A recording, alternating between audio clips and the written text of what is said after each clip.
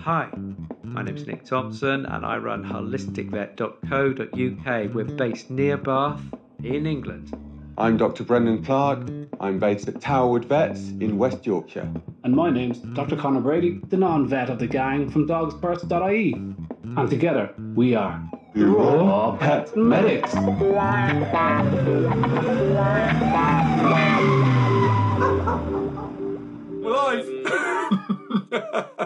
Just like that. Right. Oh no, we're live. Hi, hello everybody. Let me do my phone first. Let me do my phone. That was very last minute preparations, lads. blimey. What happened Hang on. tonight? What happened Oh tonight? god. Well, Brad was probably on time, I'd say. But anything exciting with you guys? I've got some a little story for you. I drove down to Chichester. I used to work down in Chichester. I worked with Mark Elliott for 4 years. Hello, Mark. I'm sure you're watching this. And so went to this practice because they have drifted away from the goodness of raw food, and they had our friend Mike Davis, Dr. Mike Davis, there about a year or so ago, and he was talking to them about how dreadful raw food is and how wonderful kibble and safe and just, the bee's knees, as you can imagine.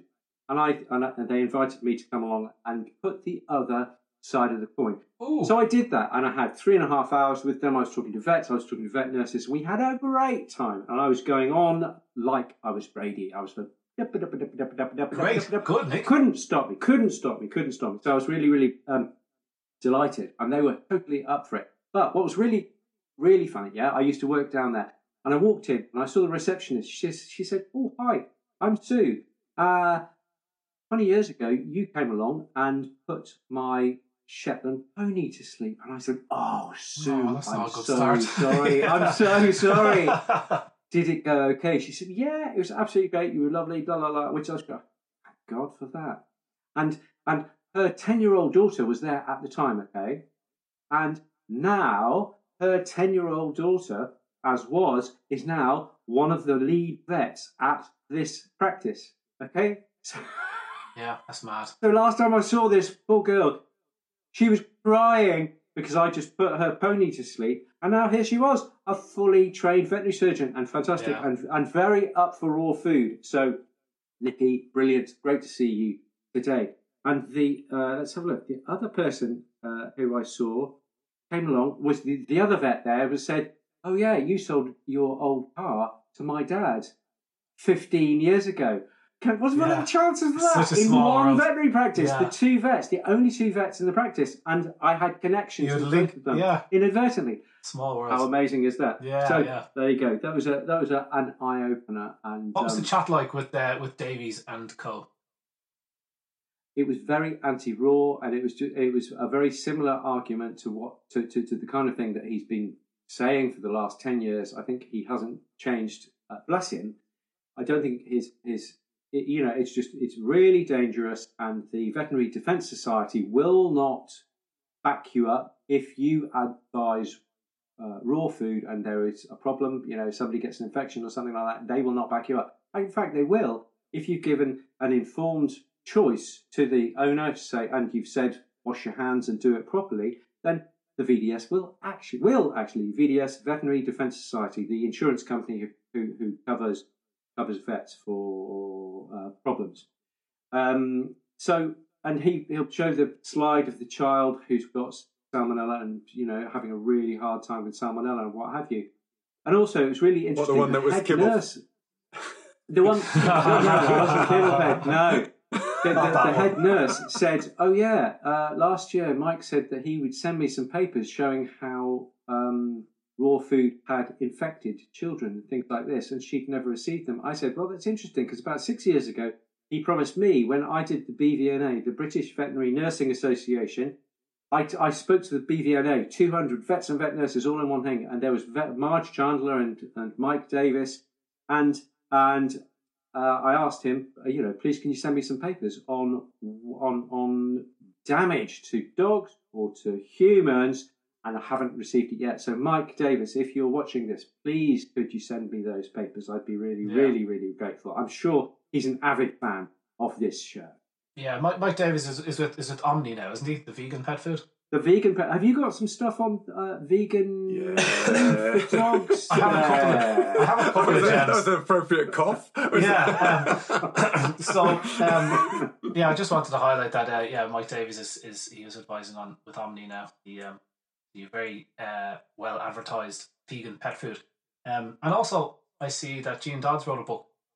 Or did the front of a book for vegan pet food? Did she do the intro, or did she co-author? Or I think she did the intro, but I'm kind of surprised at that. And me too. I've heard something from one or two people, but I am surprised that she went there because I tell you what, who goes into this in a really big way, and Rach Mack said she's moving house by the sounds of it, and she's packed all the books, and she was almost threatening, saying, "Don't, for whatever you do, recommend another book." Okay, so Rach, I've recommended this one before, so technically this is not a new one, but I'm just going to re-emphasize, and you guys in the States, you may not have seen this one either. It's by Jane Buxton, Jane with the Y, and it's called, can you see that one? The Great Plant-Based Pond by Jane Buxton. And she goes through these arguments with respect, but with meticulous care. And her style, gentlemen, you've got to read the book. It's a really, really well-written book because she has these arguments and she just presents them like a dream. She's brilliant. So it's a great book to read. If you're interested in veganism, great, good for you. If you're interested in vegetarianism, great, good for you. If you're interested in that argument, it's a really, really, it's a bit like Shanahan. You know, we used to go on about Shanahan a lot. It's of that caliber. It really is very, very powerful indeed. Yeah. So there you go. Bren, any thoughts before we kick off with yeast? We are going to talk about yeast. We are going to talk about yeast, and I am super conscious we're nearly a quarter of an hour in, and we haven't even touched on the subject yet. Some great stuff. I've actually been looking at methylene blue over the weekend. Yes. Some really interesting stuff on methylene blue. I think I'll save it for next week because it's a bit biochemically, and there's some great stuff in there. But it is really, really interesting. And no, you don't need to take enough till your pee turns blue. You just need to take a couple of drops. It's a little bit. Do you remember that iodine story that you told, Nick? Where if you put a drop of iodine on your skin, if you need it, it absorbs in. Was that you or was that Connor? It was one of you. That's probably not Brady. No, that's not me. All right. Anyway, similarly with methylene blue, they talk about the same scenario, but it is really interesting. You may have heard about nitrous oxide and some people promoting it as something really great for your health in the short term, but long term can cause all sorts of problems. I'm not going to talk about what it can turn gangrenous if you take too much of those nitrous oxide promoting drugs. But it is something that you've got to be aware of. Now, methylene blue is actually something that reduces your nitrous oxide, and they've actually found that longevity-wise, it is much better for your system than any of the drugs that short-term improve that nitrous oxide, just because of the what it does to oxidizing tissues, etc. So, very quick. Is nitrous the stuff that they give you when you're having a baby? Nitrous. Sorry, I said nitrous oxide by accident. It is stuff that you take by gas. I've got it in the practice as an extra pain relief. Gas and so you were taking it all the time while your wife was having the baby. Yeah, while eating a tuna sandwich. We were in a baby having how to have a baby class. What's that called? Anyway, and you're there and they're telling you what's going to happen, and she goes, "Listen, man, you don't have to do too much when the show starts. You don't have to do it. Just don't be standing there eating a tuna sandwich." And I literally, for my first kid, was eating a tuna sandwich, and the lady never lets me forget it. She was in there for ages. And so, tuna sandwich and then we put on our gas. Anyway, tuna sandwich this hand, mask in this hand. Ready to go. Lads, we are the Raw Pet Medics. You'll find us on patreon.com. We do actually talk about serious topics. And tonight it is going to be about yeast. And we do appreciate any support you can give us on patreon.com. It does help us to focus and prepare for these talks. Although the first 20 minutes probably didn't show that. Guys, who would like to start us off? I'm going to start you off with by saying podcast. We also podcast. So wherever you normally get your podcasts, check us out. RPM. We've got a brand new logo. Thank you, Ellie, for doing our brand new logo. Yes, it's very nice. Check that out. You can listen to us as you walk the dogs or whatever you fancy doing, and off you go. So there you go, podcast. So what happened was some lovely people came to me, and I was at Craft talking to people about raw food and all sorts of things all day long. But one guy came up to me and said, "We love what you're doing on RPM. Carry on doing. It's absolutely great." And he said, "Please, could you talk about," he reeled off about 20 things, and one of which really struck out was the yeast thing. And he was saying, "Please, we have a lot of conversations." Quote, this is more or less quoting because I had a lot of conversations that day. And he said, "We have a lot of people who talk about dogs got yeast on their skin, and we tell them not to feed vegetables." And that went into my head, and I thought, oh, that's not quite right. So very briefly, I'm going to give you my take, and these guys, no doubt, will give you their take on it as well. But from where I'm coming from, yeast, which is called Malassezia pachydermatous, if you want its Sunday best name, Malassezia comes along as a secondary. All dogs have a little bit of it. All humans have a little bit of it. But it only comes out to play when the skin is unhappy. How do you make skin unhappy? The answer is either you've got fleas or mange or some kind of parasitic infection, or you've got some kind of sensitivity. There are 3 types of sensitivity. Indoor, you can tell I've got this in a list in my mind. Indoor allergens, house dust, house dust mite. You have a sensitivity to those things. Your skin gets itchy, or you're allergic to outdoor allergens, which is pollen, grass pollen, or tree pollen. These are the dogs who get more itchy in the spring, summer, autumn.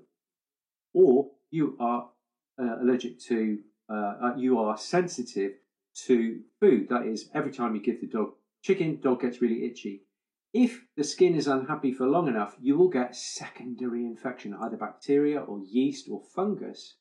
And the yeast that takes over is called Malassezia. So from where I'm coming from, and please, if you've got information to the contrary, if you've got information that if you feed veg, you will grow yeast on healthy dog skin, please let me know, because as far as I can tell, and guys, I want your input here.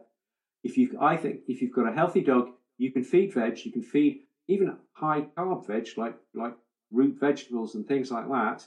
I don't advise that's a good idea, but I don't think feeding those sugary foods will give you yeast of any sort. In humans, it could give you candidiasis. That's a whole other kettle of fish, and Ren will tell you about the metabolism of candida versus the metabolism of Malassezia in 1 second, I'm sure. But I just want to really, really get that through, that yeast is only there because the skin is unhappy. And for me, that is because mainly the main thing is you've got atopic dermatitis. The dog has got atopic dermatitis. It's allergic to pollen, or the dog is allergic to house dust, mite, molds, those kind of indoor things. And because it is unhappy, the yeast takes over because it likes slightly warm, slightly red, damaged skin. Okay, so that's my take, and I really wanted to say that, and so I'm just going to say it once more. I don't think you can create yeast on skin in a healthy dog, regardless of what you feed that dog, especially with veggies and especially with sugary, rooty vegetables. Gents, your thoughts? So I'd go first with yeast is a very broad, it's like saying fungi, okay? So yeasts are a subset of fungi, which are effectively small budding, single cellular fungal material, and they are a larger group, and you have multiple different types of yeasts, okay? So just to say Malassezia, yeast is Malassezia, is not correct in the sense that Malassezia is a type of yeast, of which there are many types of Malassezia. Pachydermatitis is the one for dogs, particularly in ears, skin, etc., alongside superficial staph and streps that would be found as commensals on the skin. The ones in the gut are different, okay? And there are candidas within the gut, okay? These are ones which we would commonly think of as sugar feeders. They are naturally found there in balance with bacteria, but when they get abnormal, you can actually get candida plaques. And this is something that actually affects dogs as well. I was looking into this because Nick raised the question, is that a problem with dogs? And there is candidiasis in dogs, and you can get plaque which actually cause increased leaking of gut because of the filaments going into the gut wall and causing irritation. Those are the ones that tend to drive you to want need more sugars as well, which is really interesting for humans. So it'd be interesting if it does also drive that desire for sugary, starchy foods for dogs too. But so there are those. There are then the groups of the Saccharomyces, so the Cerevisiae, which is the brewer's yeast, and that Boulardii is one of those, which can be a really good prebiotic, and that's something that Connor's written a nice little article on a few weeks back, I think it was, on your page. So there's a number of different yeasts, each have different purposes. I would say the ones that are in the gut, interestingly, do thrive on sugars. And I think if you get them, that sugariness imbalance in there, not only is it the yeast, which I think is possibly secondarily an issue, it's actually the other things with starches and sugars and processed foods causing gut issues, which may lead to inflammation, which may then lead to skin irritations, etc. separately. I think it's really interesting when you look into the metabolism of malassesias that that's all about essential fatty acids, and there's a whole list of them. Really interestingly, many of them are found in normal skin creams and things like that, so you've got to be a wee bit careful about if you're seeing this thickened sort of elephantine skin that's brown and looking, or even black and looking horrible, and you think that you're going to soften it up with a nice Oil of Olay skin balm, that you might actually be feeding those fungus. I always find that acidifying those areas with a little bit of apple cider vinegar seems to do a really good job of reducing those plaques far more than using those nice, smooth, oily balms. Interesting. I'll share that paper on the feeding of Malaccesia for those. Rachel Maddox has just asked a question: can leaky gut be a cause for yeast? Well, I'm just gonna go with that for 1 second. Leaky gut will potentially cause inflammation in the skin, which and any disruption of the skin can then cause secondary infection with yeast. So indirectly, yes, Rachel. Yes, I would say so. You upset the gut flora. You kind of feel like the good gut flora keeps its foot on the neck of yeast. Yeah. And when you disrupt that and take them out of the way, they release compounds to stay in charge. You know, they want this host. And so they don't move over easily. The same way a pathogenic bacteria, lots of them don't move over easily. They release compounds to stop the good guys growing. Hence, things like S. boulardii, a soil-based probiotic, is kind of like weeding the garden. I consider that sometimes if you've got a stubborn gut infection, and it works for Giardia too, is that you can throw this S. boulardii in before you use broad-spectrum probiotics to try to help kill the pathogen before you throw in the good stuff. That's the way I'm thinking about it at the moment. I look at this gut-skin axis that goes on, and I often believe that if you've got a little fire in the gut, it's almost inevitable you're going to have problems with the skin. So if you've got a terrible dysbiosis driving huge amounts of inflammation, you're going to see skin issues. So when Nick's talking about a breakdown, something's made the skin unhappy. There's nothing quicker that makes a skin unhappy than an unhappy gut. I see everything as a little house on fire. And so, yes, malassezia is this condition on the skin, which is a different type. He likes oxygen. And the one inside your gut, these candida species, they form these plaques and they adhere, they stick to your guts. So a great solution, inside and out, for both type of yeast conditions is MCT oil. MCT oil prevents the yeast kind of hanging on together. So it actually reduces yeast numbers, which is one of the few things that does inside the gut. And it works for skin for malassezia. I just had a quick Google as Brendan was talking to see if MCT oil works on malassezia as well. And I've got a great study there that I'm going to share on the Facebook page afterwards to show it does. So there's a good one to have in the cupboard. I think the clever thing that yeast does when it's in the guts, particularly because we're blaming the guts here, I am anyway, just for an angle, is that yeast wraps itself in indigestible fibre, cellulose. clever little yeast. You cannot kill yeast. It's the one probiotic, soil-based probiotic. So you can throw yeast on top of the food. You don't digest them because they're wrapped in cellulose, and so they sit there and they're protected in the guts. And so people put in these natural compounds, hoping to reduce yeast numbers in the guts. Green olive leaf, garlic, MCT oil. But if you don't digest the outside of that yeast first, he's pretty impenetrable. So the digestive enzyme is cellulase, which digests the cellulose. And only real big herbivores like cows and sheep, goats and whatnot produce cellulase. So we feed a digestive enzyme with cellulase, or even just a bit of pure cellulase, like salt on the food. And you put that digestive enzyme on the food, and it digests the outside of the yeast. And now your MCT oil and a couple of little bad things that yeast don't like really work. And the last tip about yeast is, if you've got a bad yeast bloom and there's lots of it there and you're chronically itchy, so interesting what Brent said, that it infiltrates the tissue. I'm thinking of this show that I'm watching, The Last of Us or whatever it's called, and it's all about this cordyceps fungus, and we know that they can control ants and all sorts of, they make animals do really weird things. They're so amazing, fungus. So they get in there and they demand sugar. I'm not surprised. So simply cutting sugar out of your diet doesn't kill Candida, because it just hibernates and it just sits there, and then you have a grape and the thing grows again. So you need to digest the outside and hammer it. But if you pile in yeast killing compounds like your digestive cellulase on high dose and your natural compounds on high dose and something else you read, and put that all in at the same time, you risk killing yeast Candida all of a sudden. And if you do that, it releases all these horrible compounds that's inside it, and your dog gets really, really sick.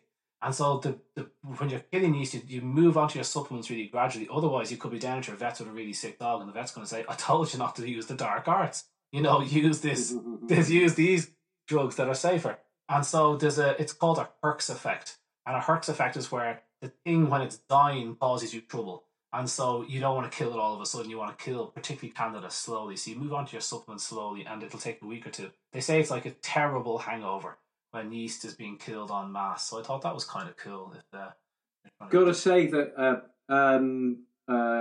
candidiasis, as it happens with humans, is not that common in dogs. Brent, can you just give us a little bit more about the plaques? Because what's that? I always say to people, dogs don't get candidiasis, but you're saying there's some work to say that you can find Candida, which Candida albicans, which is a yeast in humans. If you take too many antibiotics, you can get an overgrowth on the inside, in your gut, of Candida, and unless you starve it and kill it, as Connor is saying, then it will grow. So just tell us about dogs and candidiasis in the gut.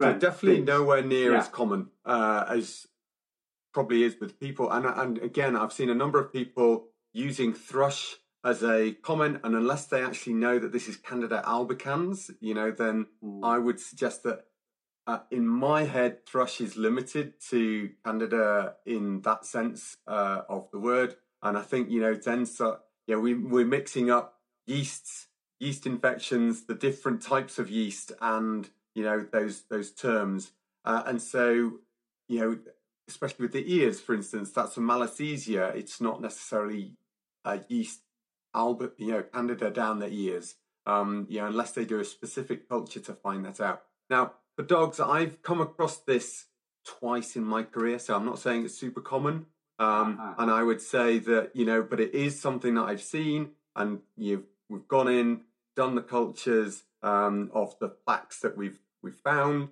and they've had classic leaky gut. So what this means is that they have been sensitized to so many proteins. So this is one where you find them, rather than just being sensitized to one or two proteins like beef and chicken, and you think, I've got to exclude those and we've got to move them on.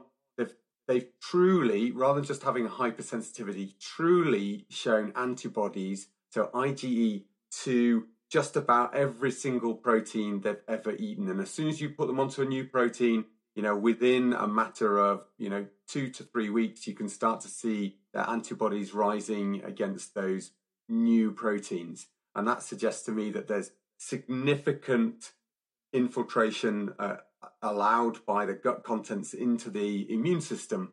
And this is fairly classic for what you'll get with these plaques, where they infiltrate into the tissue and expose the immune system to all of this stuff leaking around them. So I would say not common, but it is noted. And I have seen two, and that's just me as one vet. That's two. not, What is candidiasis? So candidiasis in the sense of Candida is there. Okay, you do a general check for Candida in dog's feces, you would be able to find it. Okay, it's ubiquitous as one of those organisms. So it's normal in dogs. Yeah. Candidiasis is where you actually have a disease which basically the Candida has got to a point where it's forming almost cultures on the gut wall and actually creating a significant diseased area around them. It's got overgrowth. Yeah, it's overgrowth of Candida. So it should be there in just a tiny bit here and there, but actually, because of antibiotic use, for example, it overgrows. Yeah, you kill all the good bugs, and the yeast goes, yippee, nobody in the way, let's grow and grow and grow and grow and disrupt the enterocytes, the gut lining, and therefore you're absorbing these proteins and therefore getting this IgE response. It's like, oh my God, there's turkey in the blood. Let's zap that with an antibody, and thus you're allergic to turkey for the rest of your life. Okay. I have a theory on when people present with these allergy tests and whatever about the foods and stuff that are on it, and you often find that these dogs often exhibit intolerances anyway, IgG kind of reactions to pollen and dust mites and whatnot. And you think this is unusual because this wasn't here before, or else we would have seen it. This has popped up for a reason. So leaky gut is a classic cause of that. People will say, oh, well, he's now allergic to dust mites. It's like, well, that's not quite right unless it's an IgE reaction. It could just be an intolerance. So this, what I see it as, I see this broken down gut, like the castle walls are crumbling. And so the dog is inhaling huge amounts of pollen. You go for a walk, you sniff a plant, you're inhaling huge amounts of pollen and dust mites. And those go through the food bolus too, and they can sneak down the little broken holes, and that will trigger the immune system as well. Anything that comes through that gap is going to be tagged. It can be a half-digested protein you ate. It can be that was my thinking. Am I anywhere near close to anything there with that? Because I've been thinking that for 5 years now. So telling people. Exposure to pollens, the reason that some of those environmental things are so much more relevant to allergy and so much more common than foods is because they are literally going to be exposed in the airways to very fragile, very narrow gaps. Oxygen's got to pass across the endothelium within the lung. If you're breathing in pollen particles and you've got exposure, or in your sinuses, if you've got inflamed sinuses already, further aggravation by inhaling pollens, it's going to easily be exposed to your immune system. If you've got abrased skin or anything like that, yes, you can pick up allergies such as house dust mites, things like that. If your dog has already got a skin disease for whatever reason, and then they are lying in an area that is going to have house dust mite, then yes, they can develop house dust mite allergy. Cool. Or if they are exposed to excessive growths of malassezia because we've given them antibiotics to deal with the dermatitis, and the infection, the yeasts overgrow, all of a sudden their broken skin is exposed to excessive numbers of yeast. So of course they are going to then risk becoming sensitized to those particular malassezia. Way better hypothesis, that one. Glad I asked you, Ben. Pity I did it publicly, but yeah, excellent. That's really good. I've got two little tips that, as they come to mind. One is that there's a company called FecLab, FECLAB. Actually, maybe you guys do it too, and I'm just after it.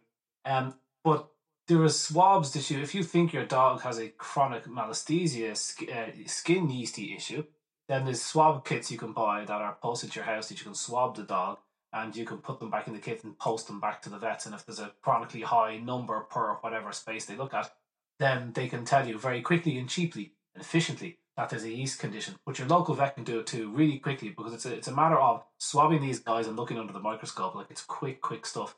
So my question is, checking for a yeast condition on the skin seems easy enough. How do they check for a yeast condition in the guts?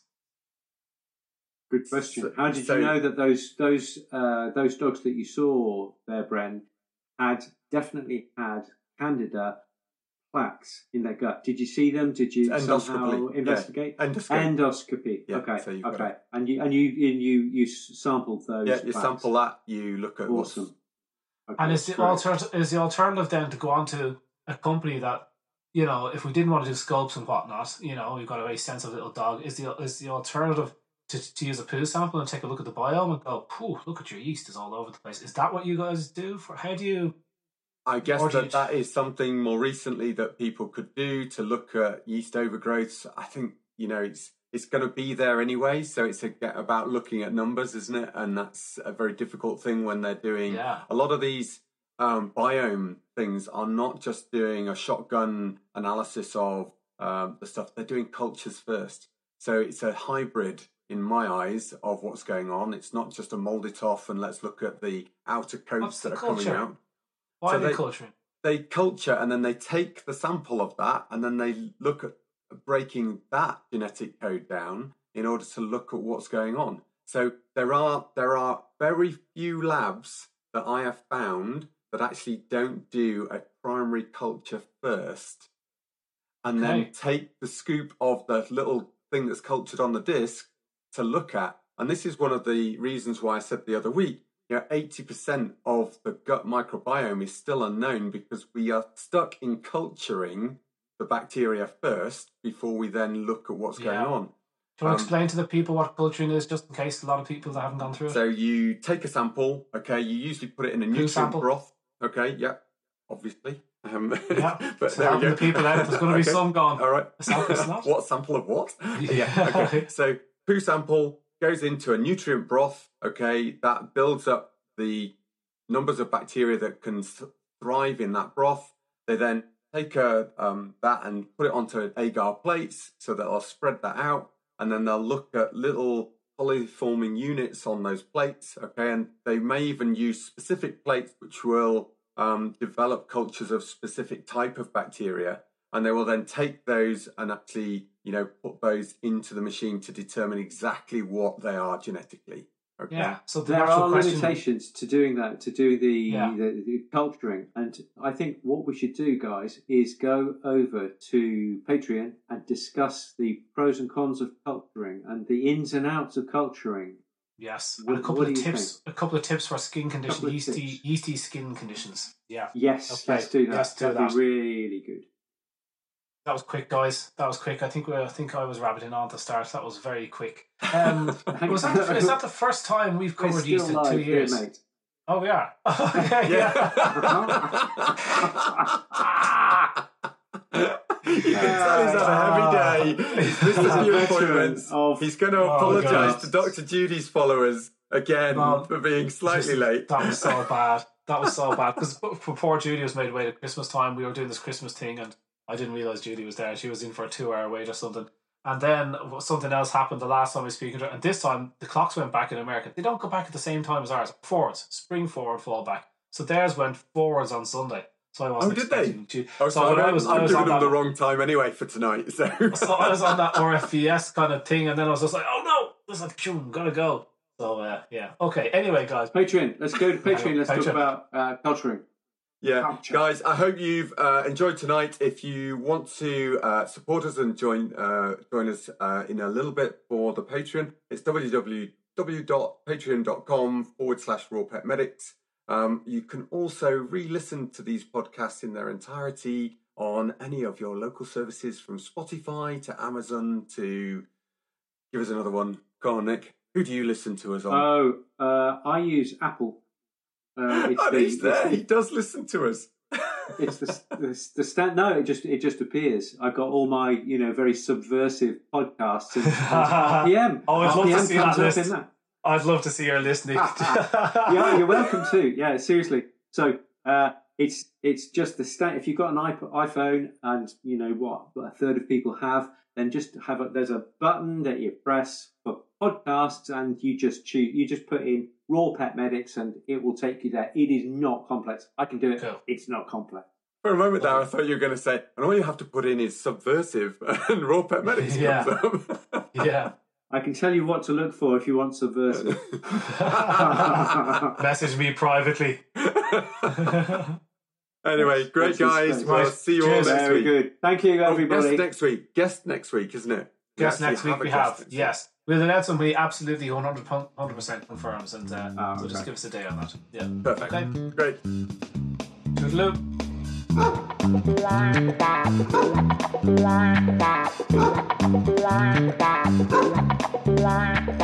Wow.